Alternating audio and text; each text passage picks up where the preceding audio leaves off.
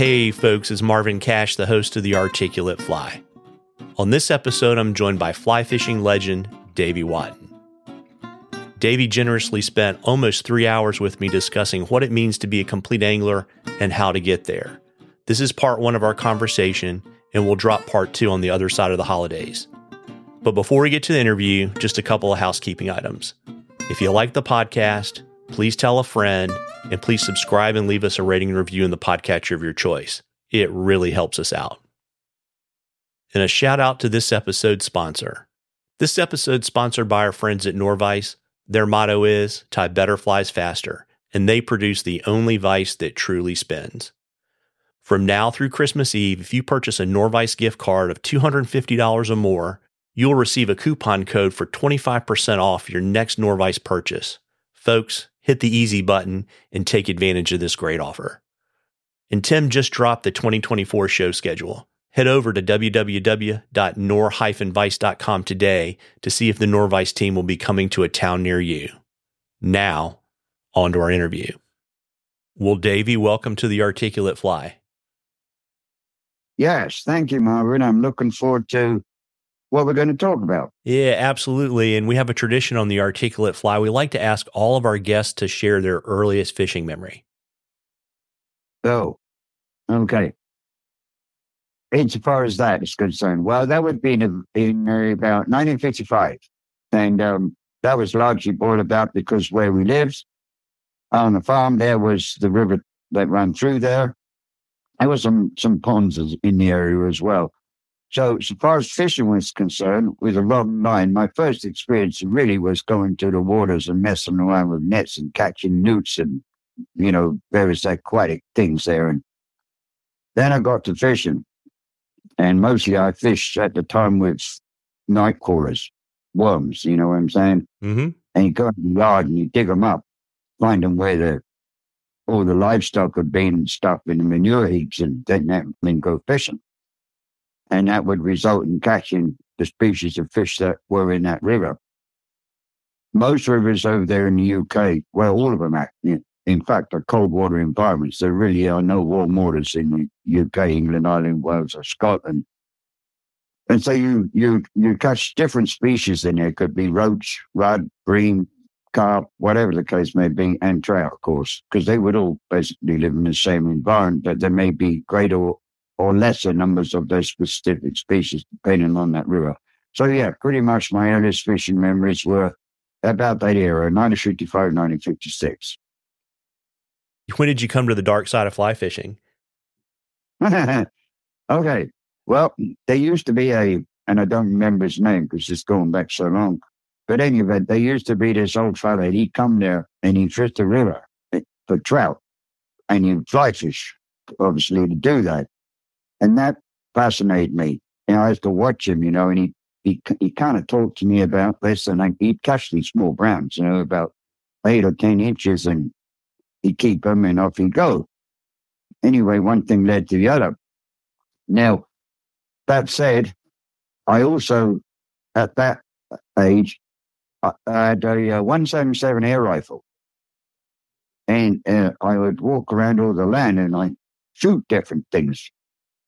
To be honest about it, and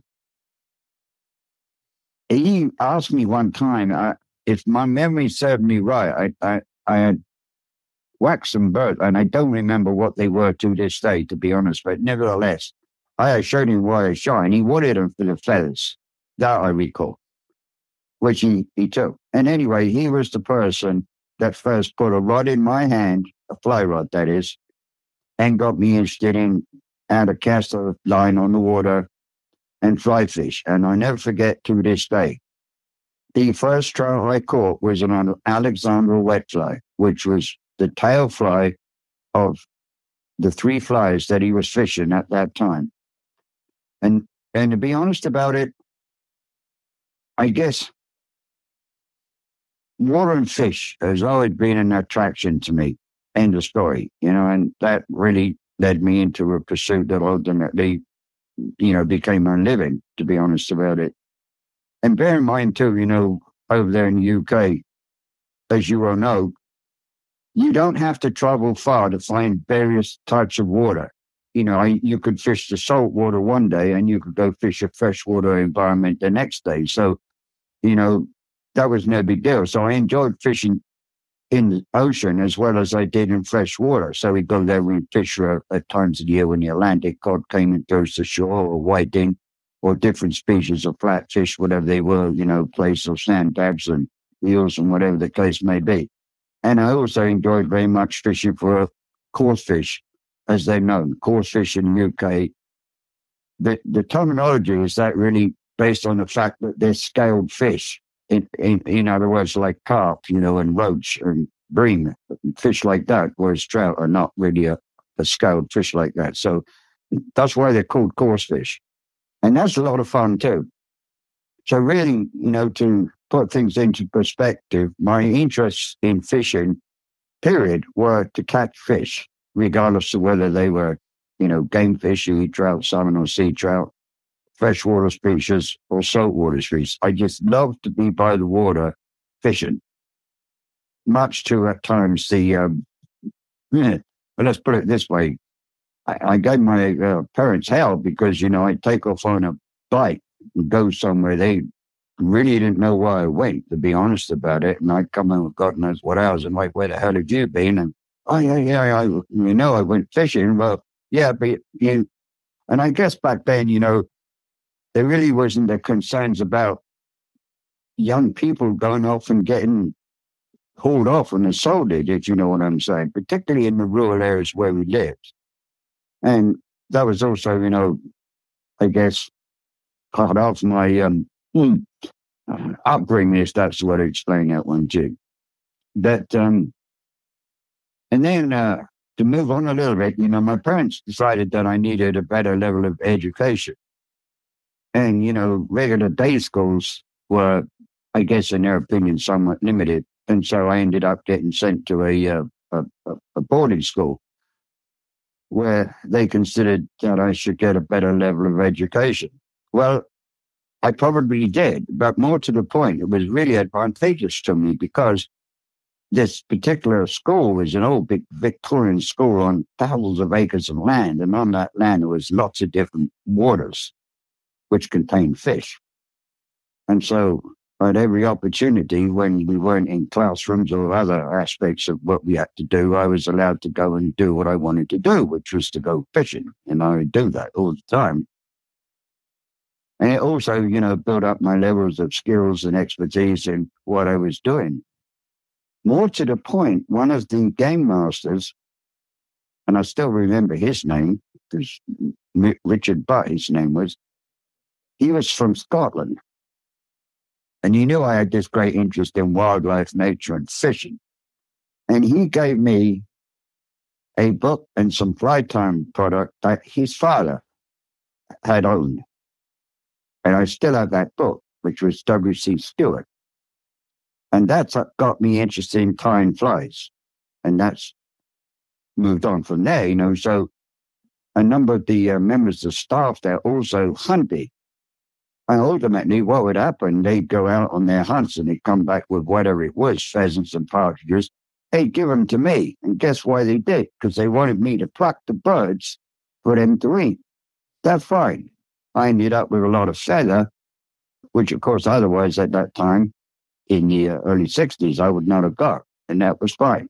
But it was all part of, if you like, my self-education process. Let's put it like that. And then, when you read these books on the techniques of tying, by today's, shall we say, illustrations and this, that, and the other, they weren't always easy to understand because the terminology, you apply the legs to the fly. What the hell's that? Well, legs in old terminology was a hackle, and there's terminology like that at that time you didn't really put together exactly what it was. But if you looked at the illustration of the fly, you could figure it out. And of course, a lot of the very old catalogs of the 1800s and early 1900s had illustrations in there of those flies. They weren't pictures, of course, they were actually paintings of those flies on that, this, and the other. And then I got a book which really furthered my education in fly tying, knowledge by John Vineyard. And it really described a lot of flies of universal use, whether they were from New Zealand or Australia, America, and it really brought my outlook as far as what was going on around the world as far as the artificial fly was concerned, albeit a lot of material no way could I get at that particular time in my life because I didn't know where to get it. Obviously, I did as years went by, but nevertheless, it opened up a whole new outlook for me as far as fly fishing, and the relationship of fishing flies and catching fish, primarily trout, of course, not always, but, primarily trout. And that was just a wonderment to me. And, more to the point, I was fascinated by the materials, golden pheasant. Where the hell did you find golden pheasant back in them times? Well, you could, but I didn't know where you could.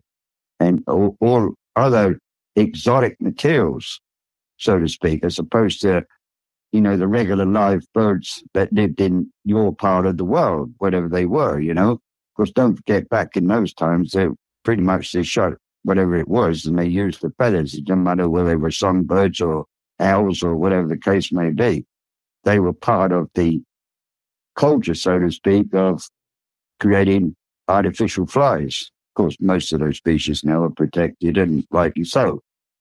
Even so, there's still a market for those legally obtained, or if you can get hold of museum specimens or something like that, and it gives you legal possession of and use of those feathers to tie a lot of those flies as they originally were in the 1800s. Of course, times moved on now. So, but any respect, ultimately, by the time I was in my late teens, I had gotten proficient at tying flies, pretty darn good.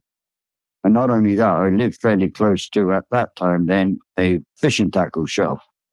And of course, in those days, there was no such thing as a fly shop over there in the UK. There is today, but there wasn't then. They had to provide fishing equipment, whether you fish with a fly rod, whether you fish for the saltwater species, or you fish for coarse fish. So there was a whole big variable as far as the equipment that they sold. But this one particular place, it did sell flies. And they were the first place that bought flies from me. And not only that, they also had a limit of fly tying material, which come from the company E. Vineyard, which was the largest supplier of fly tying material in the UK, and still is, incidentally. And so that obviously furthered my abilities to tie more flies, because I could get these materials that otherwise weren't indigenous to the UK, so to speak. So, yeah, once I started to learn how to tie flies efficiently, I ended up, as I just said, tying those flies more commercially. And of course, that being the case, you learn a lot more skill in tying, and more to the point, different flies. I will tell you, though, interestingly enough, back in the earlier days, the vast majority of flies that I tied commercially were traditional wet flies and dry flies. Nymphs at that time had a very limited market, so to speak. That dramatically changed. And the reason it did is not so much for the river angler, more so for the stillwater angler. The stillwater angling over there is big, big business. And that became more prevalent so far as the demand for flies for stillwater angling, albeit they still use, they call them lures there, you call them streamers, they have the same thing, you know what I'm saying? Mm-hmm. And they still use a lot of traditional wet flies. But nymphs became more in fashion, particularly those that represent your chironomids, which are a significant food base in still waters. And in stillwater chironomids are large. They're not like little micro things you get on the rivers. So there was that. And there was a lot of publications started coming into at that time, certainly in the late 60s and into the 70s. And that depicted more the use of nymph patterns or flies that somewhat had a caricature representation of food sources as opposed to flights of fancy. Let's put it like that. And so ultimately, all of that increased my knowledge and skill levels because I was fortunate enough to start at the time when, to be honest about it, what had took place for about the last 50 or 100 years was still common practice. So my introduction into the world of fly fishing, both by the means and methods of angling, but also by, shall we say, the greater knowledge of artificial flies that induce fish to take them.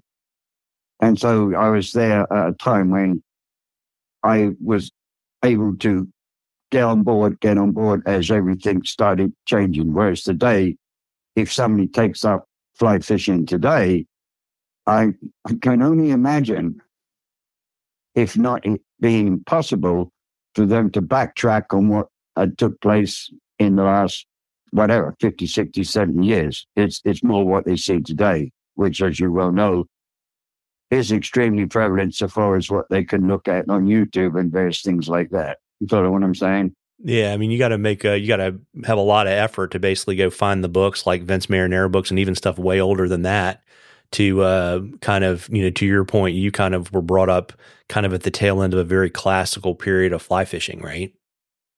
Yes, that's right. That's exactly right. Because the way I was inducted to it, or whatever, which way you want to look at it, was largely by persons that had been fly fishing for 30, 40, 50 years before. So they were still somewhat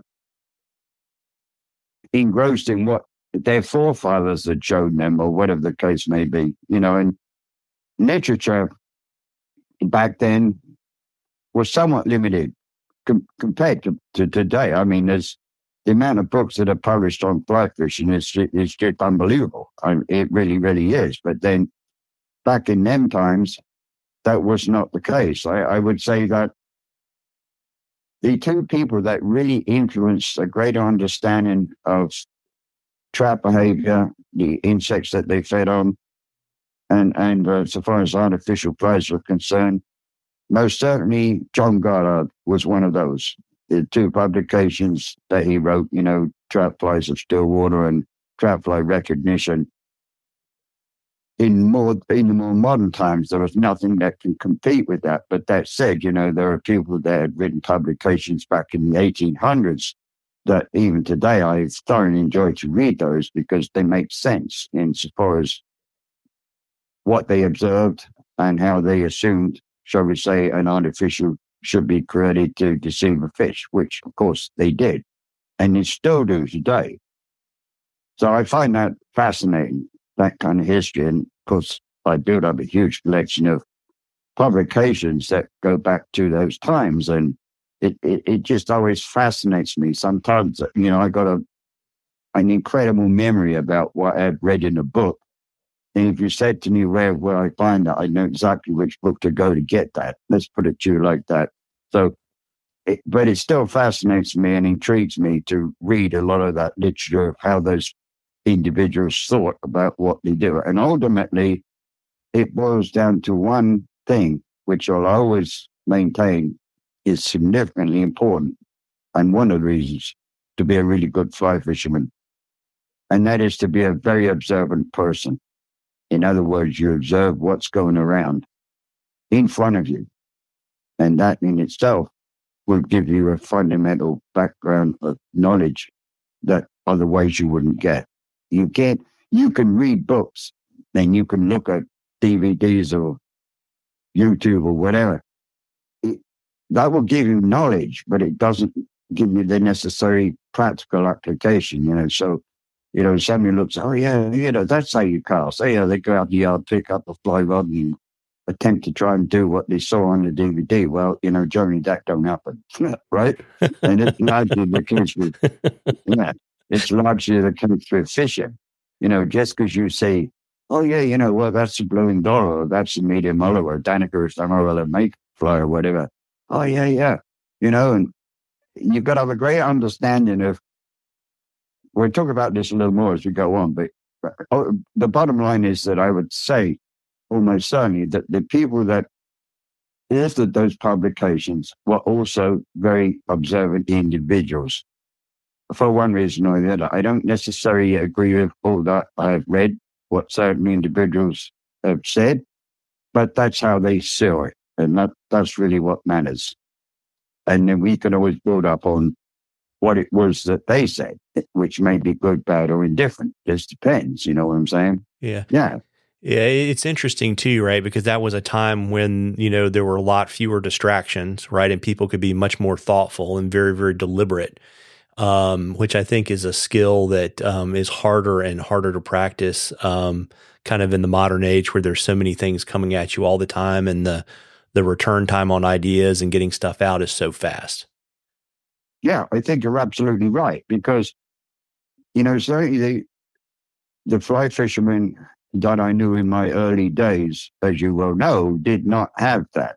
But certainly there was publications, over there in the UK, like the Trout and Salmon, and in later years, magazines like Trout Fisherman, which I wrote for many years, or Salmon Trout and Sea Trout. And of course, that made, shall we say, knowledge more available to the majority. Otherwise, they wouldn't have got that. But that said, I still believe, despite that a person that spends time on the water develops ultimately a greater fundamental understanding of what's going on. And of course, assuming they've got relevant skills, which again we'll talk about later, that allow them to put that into practice. And that's a fascinating thing about fly fishing. And I'm often asked this question, and I will tell you this. As much as I believe and enjoy the actual physical act of casting a fly line and catching fish, I still look at the trout as a species of fish. I would derive as much enjoyment if I was casting a spin crankbait out there on the lake and catching a big bass. It doesn't matter to me how you pursue the fish that you want to catch, if that's the way to explain it to you. So I never believe, as some individuals do, that people that fly fish should be put on a precedent above all others. That's just a nonsense way of thinking.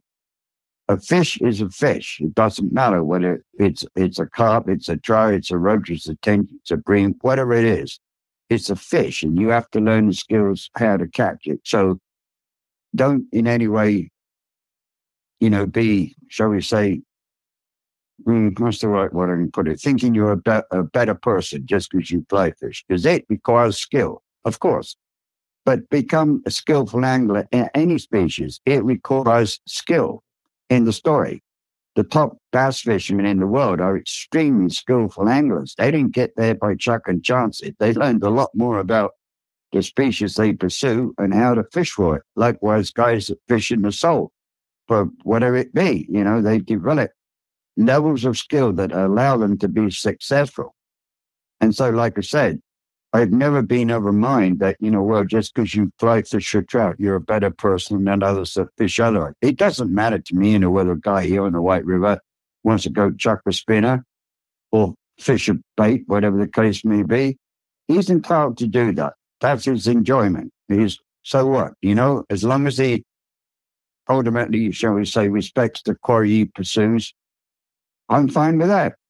I don't believe that, everything should be sacred so far as fly fishing is concerned, with one reservation, which is that most certainly there needs to be in certain water environments regulations that, shall we say, allow those fish to maintain survival in those rivers.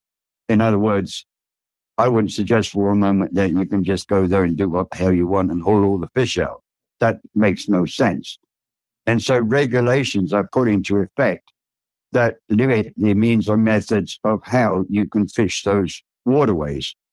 And obviously where fly fishing is concerned, to some extent, it gives the fish a certain degree of protection, shall we say, whereas if everybody went out there and started chucking worms and this, that, and the other, it would take no time before they cleaned them out. So I fully respect that if there is a requirement of regulations to protect those species or whatever, or the catch and release such, I'm absolutely fine with that, because there's plenty of other places you can go to if you want to go and catch and kill fish in the story. You know what I'm saying? Yeah, absolutely, I do. Yeah, and it's just that fly fishing, looking at it in that respect, And as I've already said, high-skilled anglers that fish for any species have got developed high-level skills to be successful.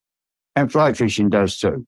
You're not going to be a successful angler just by ultimately, chuck and chance it and this, that, and the other.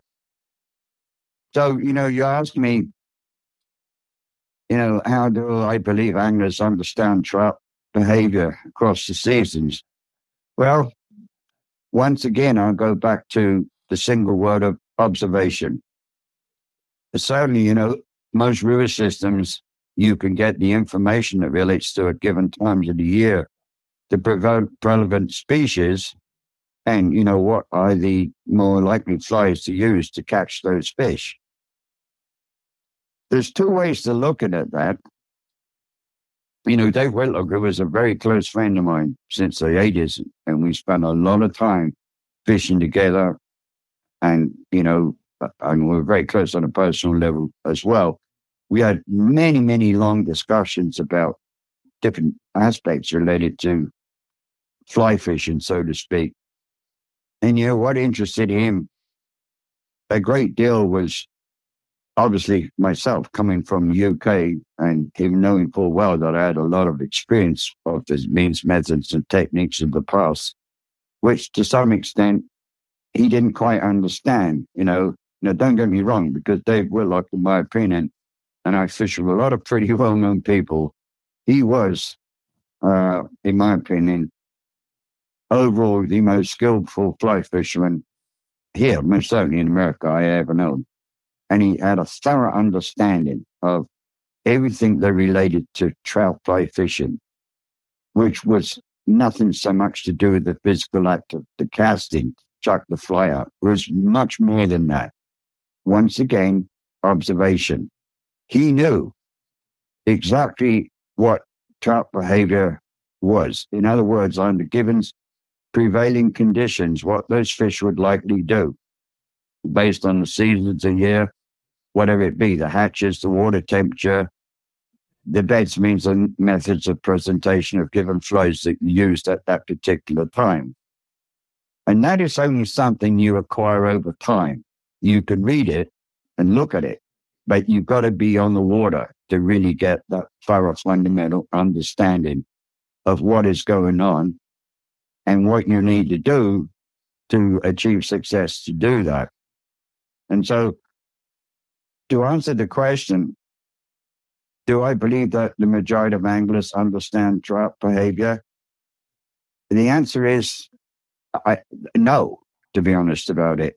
I would hazard a guess to say this, and this is based on obviously my experiences with guiding thousands of anglers. There are very few that, if you take them out on the water and you say to them, okay, now what is your best options here, and what is it you need to do to set yourself up to enable you to catch the fish? Very few of them would give you what I would consider to be a positive answer. They almost certainly would say, yeah, well, I'm going to stick a woolly bugger on, or I'm going to put an indicator on, and this, that, and the other. But where do you go from there? And so ultimately, if the truth of the matter be known, and that's okay, they're paying you for your skill and advice to enable them to do what you want them to do so they can catch fish. You follow what I'm trying to say? So, and then you also deal with the aspects of the relative skills related to that, which I'll talk about a little later on. So you also asked me, do I believe that anglers understand the food behavior across the seasons and this, that, and the other? Well, once again, that's a process of spending time on the water and observation. So, if certain insects are abundant at that time and you see fish visually feeding on them, are you able to identify them? And some will argue, well, it don't really matter. If I chuck this, that, and the other, I'll probably catch a few fish. But does that develop a fundamental understanding of betterment of knowledge and skills? No, of course it does not. You ultimately have to suffer the consequences of not catching fish at times if you want to learn more skills. And interestingly enough, and I always tell the guys this, if you spent all day on the river and you didn't catch a damn fish, you learned a lesson, which is you didn't do nothing right. Okay? Okay? Yep. So what is it that you needed to do to correct that problem? Well, it's very simple answer.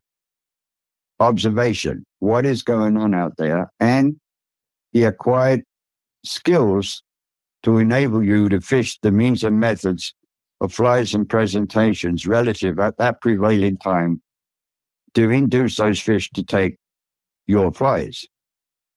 Now, that said, if I was to give any person a list of, say, 10 flies, I know, having fished all the way around the world, that one or more of those flies will, I guarantee you, catch a trout in any water environment that they live in.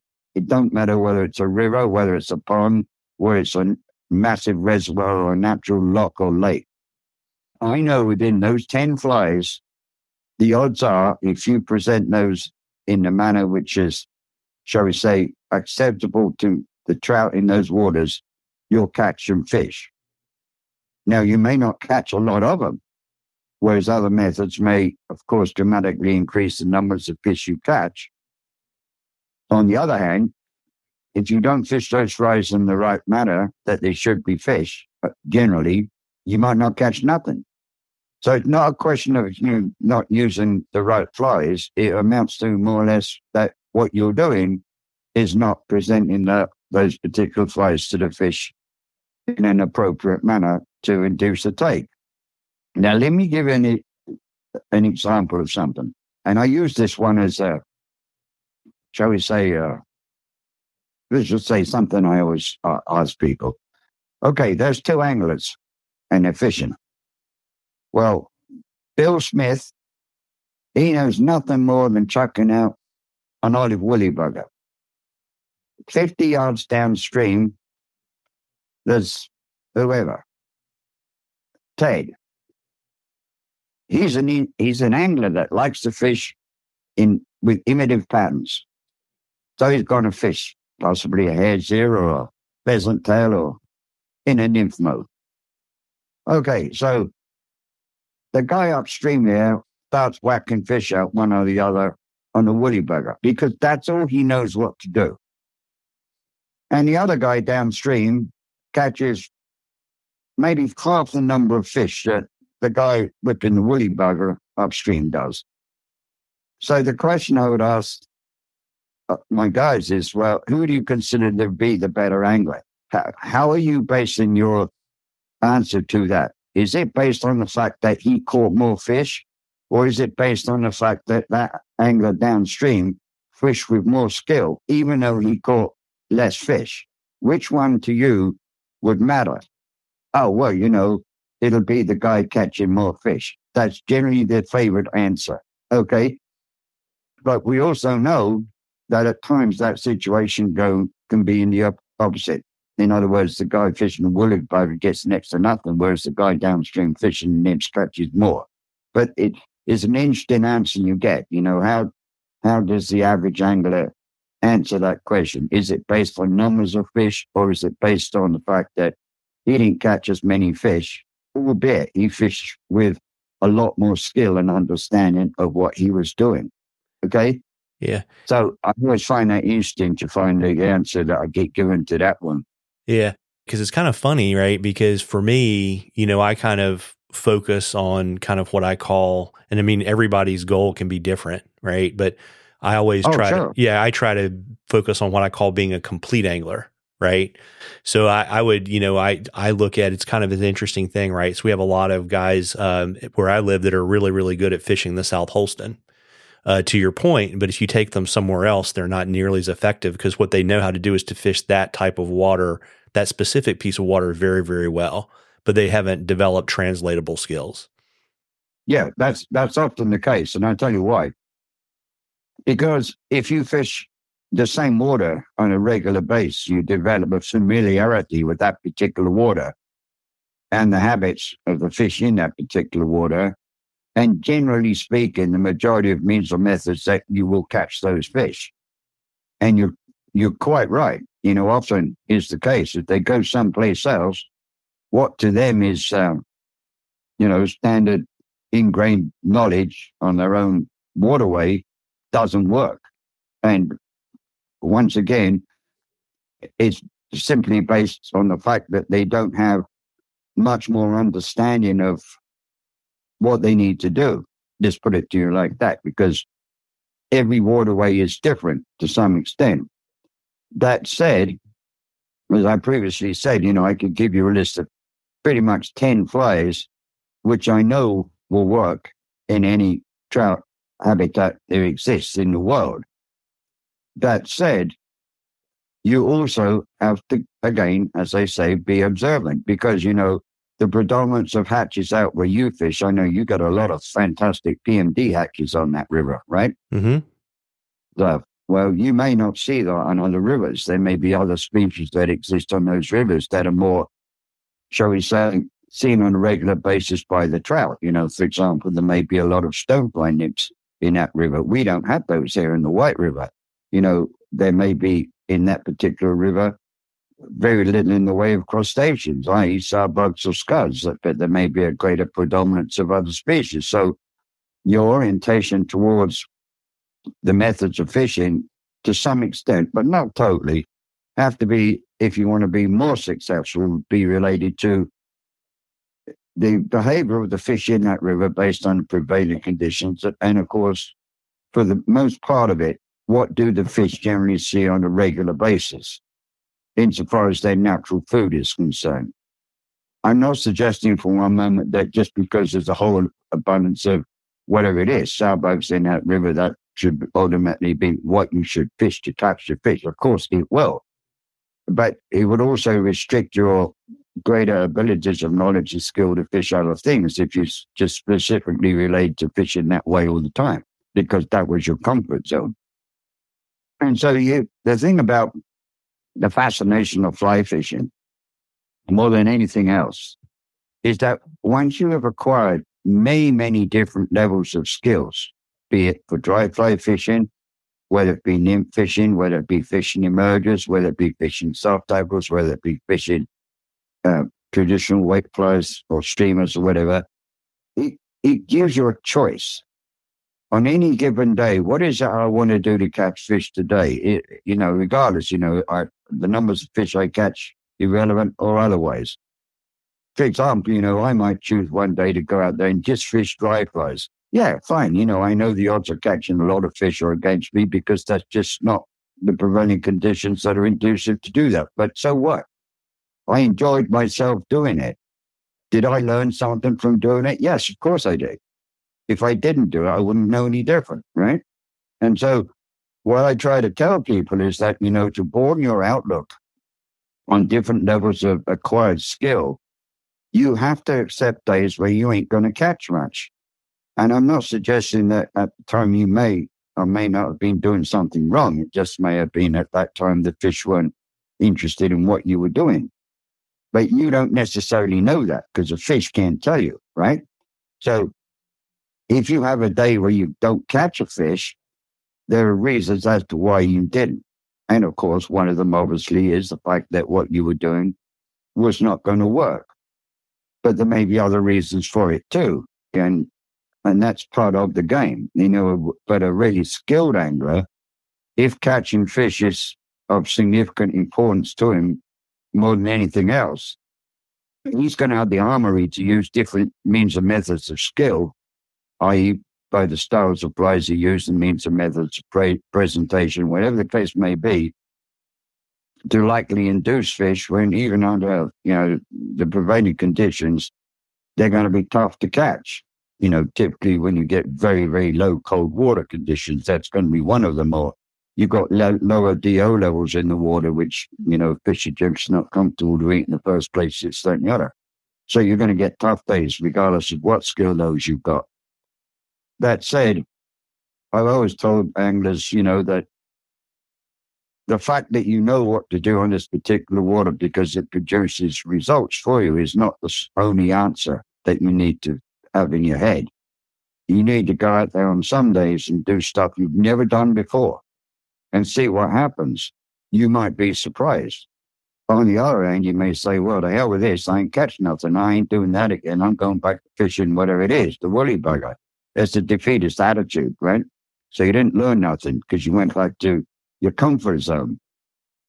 So you ask me, what common problems do I see on the water? And I assume what you're asking me is what do I see anglers doing, what I would consider to be wrong.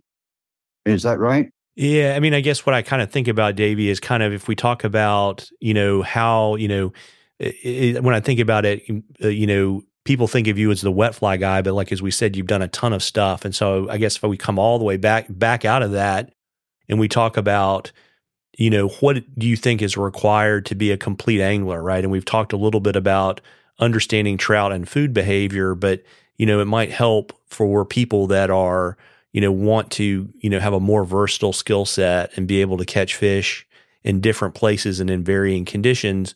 In your mind's eye, I know casting is one of those things, but what are the handful of things you think the skills you have to possess to be considered a complete angler? Oh, okay. Well, as you well know, I've won a lot of competitions fishing by different means or methods that would be necessary in that particular water, be it nymph fishing, dry fly, wet fly, or whatever the case may be. The first thing I would say is this: learn to be accomplished at different given skills. And ultimately, one has to accept that there are two effective methods that one should acquire skills for. And ultimately, the first one is nymph fishing. In other words, presenting the fly on or near the bed of the river. Why? Because for 90% of the time, that's where the fish are. Now, this is depends how I want to say this. Okay, so do I consider fishing an egg nymph fishing? No. I consider nymph fishing to fish a fly that in some way represents a natural food source that's there. I don't consider an egg to be within that. Let's put it there. I know catch fish. I'm not arguing about that. And I may eat eggs at times. I'm not saying that. What I'm saying is to become a skillful, experienced nymph fisherman by the many different methods that you can apply, whether it be with the indicator fishing, whether it's what they now call the Euro-style nymph fishing techniques, whatever the case may be. Learn to become efficient at that. The next thing you're going to deal with is the surface, i.e., so you're going to be dealing with hatches, and you're going to deal with various stages of emergence of specific insects and what the fish are doing so far as taking those. Are they taking them as emergers? Are they taking those as they're moving up through the water column to the surface? Are they taking them as emerged duns, or are they taking them as spinners? You've got a number of different possibilities as to why those fish choose to take that natural insect at a given stage of its life cycle. And a well-rounded, experienced fly fisherman will know that. He will be able to look at that fish as seen, surface feeding, and pretty much tell you exactly what they're doing by watching the way that fish rises to that particular insect.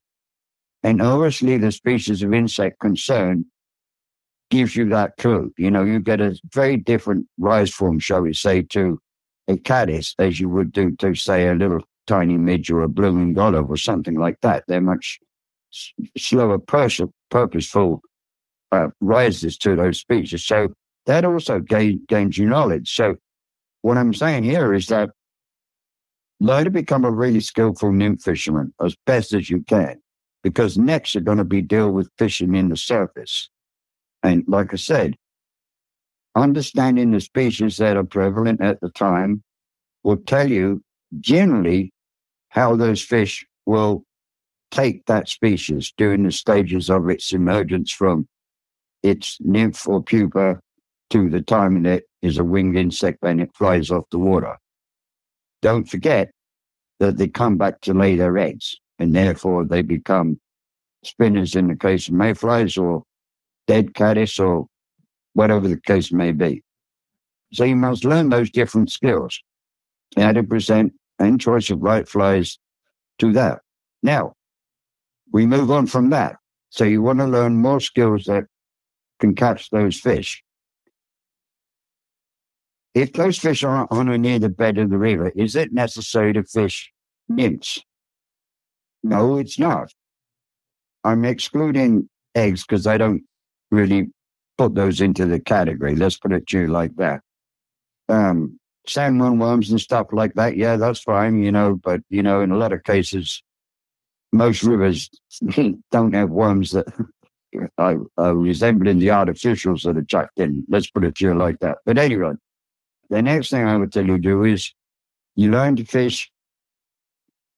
In the case of surface fishing, yes, as I said, you learn to fish the various stages, whether they're the natural insects moving up through the water column, whether in the stages of transition in emergence, whether they're duns or adults, and whether they're spinners.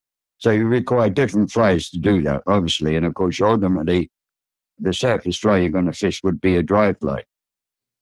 I will tell you this. In all my years of experience of watching other anglers and this, that, to be a really skillful dry fly fisherman, probably in most cases requires a lot more skill than most of the other methods of fly fishing. And most of that relates to your ability as a caster. That's the first thing. And second, your ability to control a drag-free drift. And that's not easy for the majority of people to do that. There are different means and methods of presentations, of course. We're not arguing about that. They could be direct upstream, they could be slightly across stream, or they could be downstream. More to the point, the means and methods of approach to those presentations is very much based on what you yourself do, i.e., what position are you in? Are you upstream of the fish? Are you, whatever the case may be?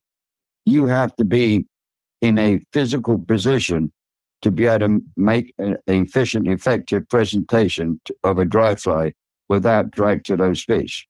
And in a lot of cases, when I watch persons do that, they're wrong. Instantly, they make a cast, they get dragged. And there are two reasons. One is they're in the wrong position to start with. In other words, where they're standing. And secondly, they don't know how to make the cast, which eliminates drag, at least for a period of time that doesn't spook those fish. And that requires skill. And I would have to say that dry fly fishing, more than anything, requires a lot more skill than most other methods. Mostly because, when you're nymph fishing, you're essentially fishing a short, particularly when you're wade fishing, incidentally, you're fishing a relatively short section of water. In other words, upstream, across to you and downstream. So you're fishing short sections of water. Where dry fly fishing is concerned, you may have to make significantly longer casts, and you may have to control your line to eliminate drag for, at times, significantly long periods of time, more so than you would generally if you were nymph fishing. So I would tell you that, in my opinion, to become an expert dry fly fisherman, you've got to be skillful at a lot of different things. And ultimately, your casting skill is primarily one of those. The next being your ability to control a drag-free drift for effectively a significant period of time. Also, more to that, your understanding of the fish. You can figure out, if you do it long enough, when to make a cast and when not to. Consistently casting over fish you just saw it rise is not the thing to do. The worst thing that you can do ultimately is wise the fish up. And if you consistently keep casting that fly over that fish, you will do that. Generally speaking, if the fish sees your fly presented in a good and proper manner 2 or 3 times and it refuses it figured it out. In other words, it don't like the fly. And you've got a number of choices. You change the fly, you give the fish a rest, and you go back to it again. Continually pounding that fish is absolutely a big mistake. And you see people do that all the time. They stand there like a heron. I call that the heron stance. And the difference between them and the heron is the heron stands damn still, but the angler moves around and waves his arm around and this, that, and the other, right? And so they put the fish down, and despite the fact that the fish are still visually seen rising, if indeed they are after being lined and splashed for Lord knows how many times, they're never going to catch them. Never. As long as they stand there doing what they're doing, they ain't never going to catch them. And I'll go back to what I just said, Marvin, that in my opinion, to become a skillful dry fly fisherman, you have to develop skills that, generally speaking, as a new fisherman, you don't. Because essentially, as long as you can get your flies somewhere close or near the bed of the river for a relatively short period of time within that drift, the odds are you'll catch fish. I'm not suggesting for one moment that the fly you use, this, that, and the other, is the issue. Why you don't, because it may well be. Because there's certain flies that do work productively well based on the nature of the particular water you're fishing, whether it's slow moving water, is it fast, rocky, all of those require somewhat of a different approach. Essentially based on how you make your leader tippet sections up and the addition of weight if needed and the particular flies you use. But I still go back to say that generally speaking, within 10 flies, there would be nymphs within those 10 flies that would catch you some fish if you present them in the right way. I understand what you're saying for dry fly fishing, and it's kind of an interesting thing, right? Because the first thing you try to do is move the angler to make the cast as potentially effective as possible, right? But when you start out, you really can't cast well enough that you can move yourself in a position. And then obviously when you get really good and your skills are better, you can, fish effectively from the same place, with having more difficult casts. I mean, how does an angler, because, the typical, putting cones out in the yard stuff is not going to help you solve those dry fly puzzles, whether, you're trying to get you want to get most of your line in the lane, or how long can you mend? I mean, what's your suggestion for anglers to be able to solve that problem? All right. That's a good question you asked me. Okay. There are two aspects to that. You develop that. One is casting skill, one is presentation skills. Mm-hmm. Okay. That's the first thing. So to develop good casting skills, the first thing is if you go fishing, you do not put a fly on because ultimately your brain's orientated towards fishing. And so when I teach people casting techniques and skills, first and foremost, the water is not an issue. I don't need to be on water. I can do that on the grass, whatever. And I watch exactly what they're doing and what they're doing wrong and try to correct the problems that they have. And in most cases, there are many of them. That said, if the person concerned has fished for some considerable time, ultimately they have developed inherent faults for one reason or the other. And they've developed muscle memory and it's kind of ingrained in their brain.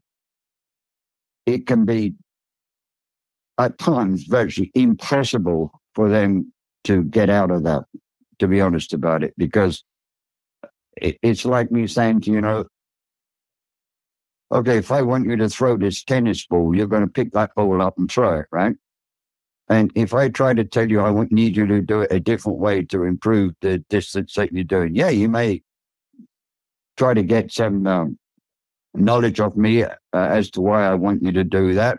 But the odds are you'll go back to doing what you did before.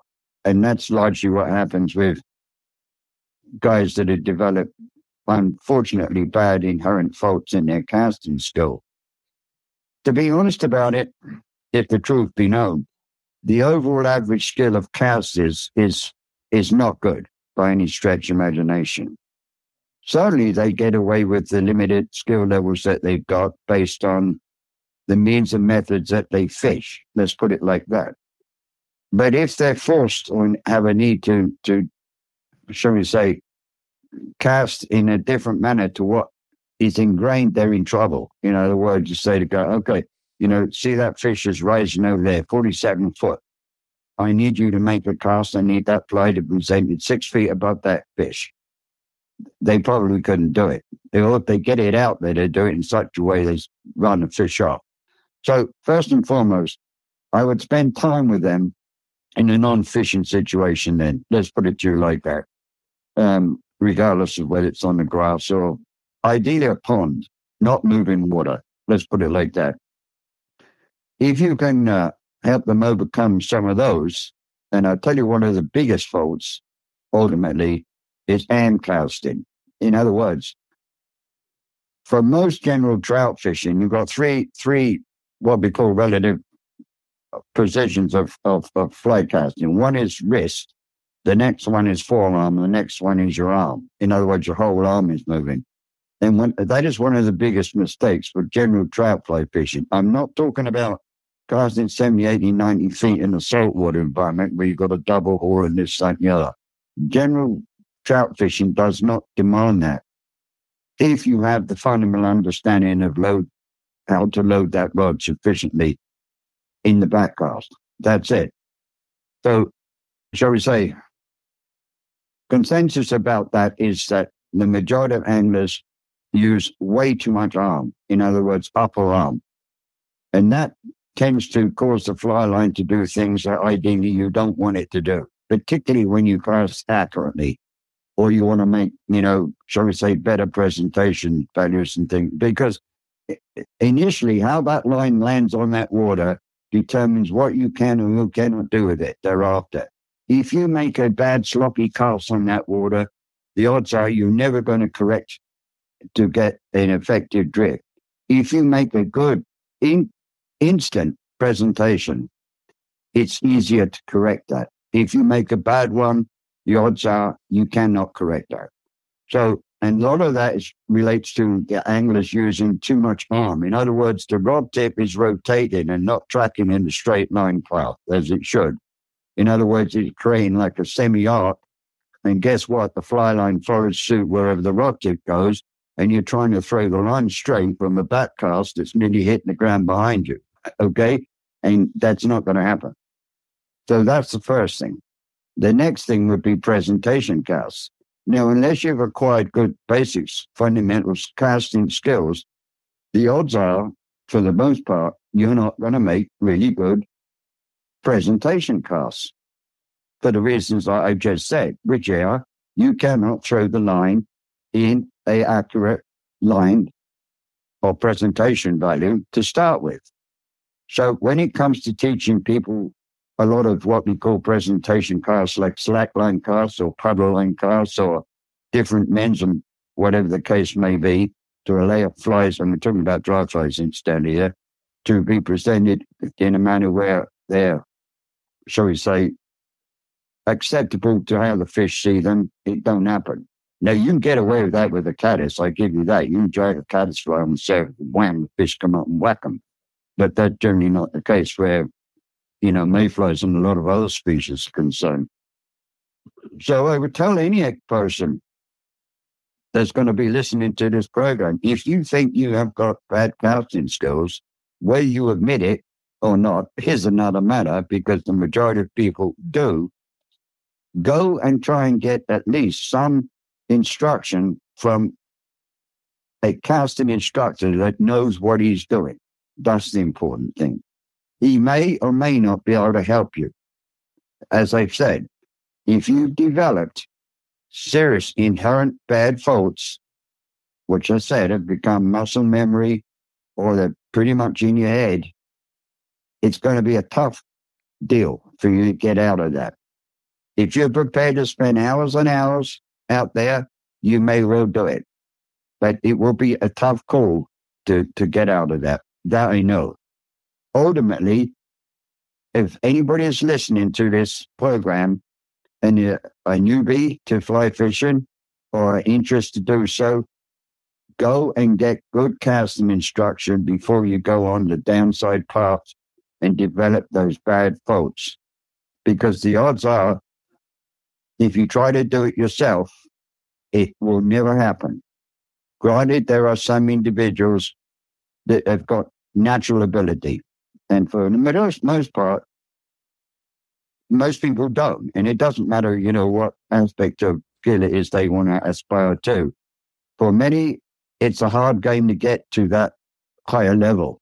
For others, and I teach shotgun shooting as well also, some people have got a natural ability to learn quick and get good quick, and others, it's just not that for them. You know, they enjoy what they do, but they're never going to achieve those high levels of skill.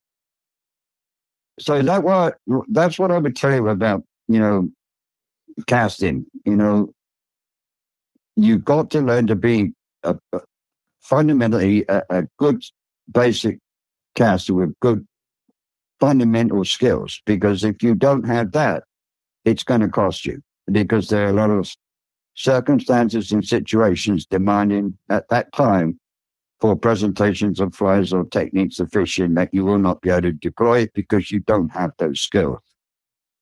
The easiest, I would say, probably for the majority, obviously, you know, is first and foremost across and downstream fishing with a streamer or a woolly bugger. And that's okay, you know, because it catches fish. And I don't have fun with that at all.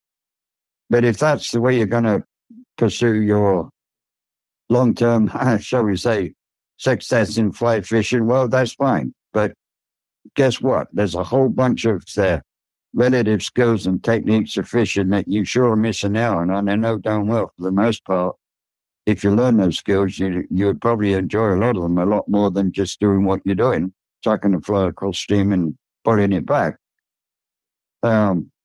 Likewise, you know, when new fishing with an indicator is concerned, it's generally overall one of the easiest ways to teach people how to catch fish with a nymph for obvious reasons. Pretty much all they got to do is get it out there on the water, control the line to a certain extent, and watch the indicator. And if it goes down, you raise the rod, you hook fish. That's okay. It's a basic level of skill that they understand. But learn more advanced skill levels, because advanced skill levels will ultimately, I guarantee you, catch you more fish that otherwise you're not going to catch because of the limitations of what you're working with at this present time. Okay? Yeah. And so, you know, we talk about casting being the foundation, right? And you've got to, get the straight line path down and not throw the loop, the big arc, right? And then hopefully you do that and you're able to make, the presentation cast. And I guess we kind of put that together with trying to build a better understanding of trout and food behavior. What else do we kind of need to kind of put in the pot to kind of have this complete angler stew? Is there anything else we need to kind of add? Yeah. Okay. If I'm initially asked the question by a person that comes to me and says, "Hey, Dave, I want to learn how to fly fish." And obviously the first thing I'm going to tell them, fantastic. But you're going to have to learn how to cast, because they see people doing it and they're in wonderment because they see this line going back and forth, which is kind of, if you like, the magic of perception, what fly fishing is all about, is that physical line you see in the water, whereas, somebody that throws a crank or a spin bait, their line goes forward, right? Generally not back. That's it. And so I tell them this. I say, that's fantastic, Obviously, I ask them whether they have equipment. If they don't, that's fine. I got plenty. And then we set them up with a lesson. And I can tell pretty quick what their likelihood of ability is going to be by the manner in which they pick up what it is you're trying to teach them, so far as a basic, simple overhead cast, which is you've got 20 foot of line in front of you on the ground. You're going to raise the rod. You're going to stop the rod at a given position. You're going to allow time for the line to track behind you, and before you load the rod and you bring it forward. Do they develop that sense of feel in their hand or not? Some people do straight away, and other people don't. Well, they say, "Well, I can't feel nothing." Okay, what? Well, you explain to them the reason why. It's because most times they're not moving that line sufficiently fast enough into that back cast to physically feel that rod under some degree of pressure, both in the back cast and the forward cast. You have to develop that sense of feel and also a sense of timing. And you can convey that to people. And they got to get that basic understanding down, period, before you can go any further. So, for example, they do well with a 20 feet of line. Okay, so let's add another 10 foot. Now, put 30 feet of line. In other words, you've got the rod length, which would be 9 to 10 feet, but you've got, say, another 20 feet of line in front, which makes it 30 foot to the end of the fly line. And if you had a 9-foot leader on there, you're essentially looking at 40 foot to determination of from where you stand to where that fly is on the end. So that's 40 foot, right? So you just extend the line a little more, and that requires a little different approach to, say, 20 feet of line. Why? Because you've got to move the line faster. You've got more line out there. You've got to load that rod quicker. Add another 10 foot, same thing. You have to load that rod much faster than you do with 20 feet or 30 feet. And the further that line is extended, the same thing applies. You have to move that rod faster because you can have physical weight to move that line. Vice versa, you have to allow a little more time for that fly line to extend behind you before you come forward. And really, that is the initial basic approach to getting somebody to learn to fly cast. Of course, in most cases, well, can we go fishing? We want to catch a fish. Yeah, that's fine. I guarantee you I could take that person out in the boat, and as long as they can chuck 20 or 30 feet of fly line in front of them with the indicator, and have got some reasonable ability to react when the indicator goes down and set the hook on that fish, and thereafter control it once they got it hooked, they'll catch a fish. And oftentimes, can take absolute beginners out there, and you're going to catch fish. Fortunately for us here on the White River, there's a fair large number of stock trout, which make life a little easier. That's not going to be the case on you know what I'm saying? Yeah. That's not going to be the case on a river that's, even a little more difficult for an experienced angler. I'm not saying that they might not catch the odd one or two fish, because there's always stupid fish in the river anyway, but certainly, if you have got a waterway that, has got, stock trout in it, life's going to be a little easier for them. But that's okay, because they've gone through the process of learning a simple basic cast and a basic method of fishing that allow them to catch fish, and ultimately that may well be something that they wish to pursue for the rest of their life. Well, folks, I hope you enjoyed that as much as we enjoyed bringing it to you. Again, if you like the podcast, please tell a friend, and please subscribe and leave us a rating review in the podcatcher of your choice. And don't forget to head over to www.nor-vice.com to see if Norvice will be coming to a show near you in 2024. Merry Christmas and Happy New Year, everybody.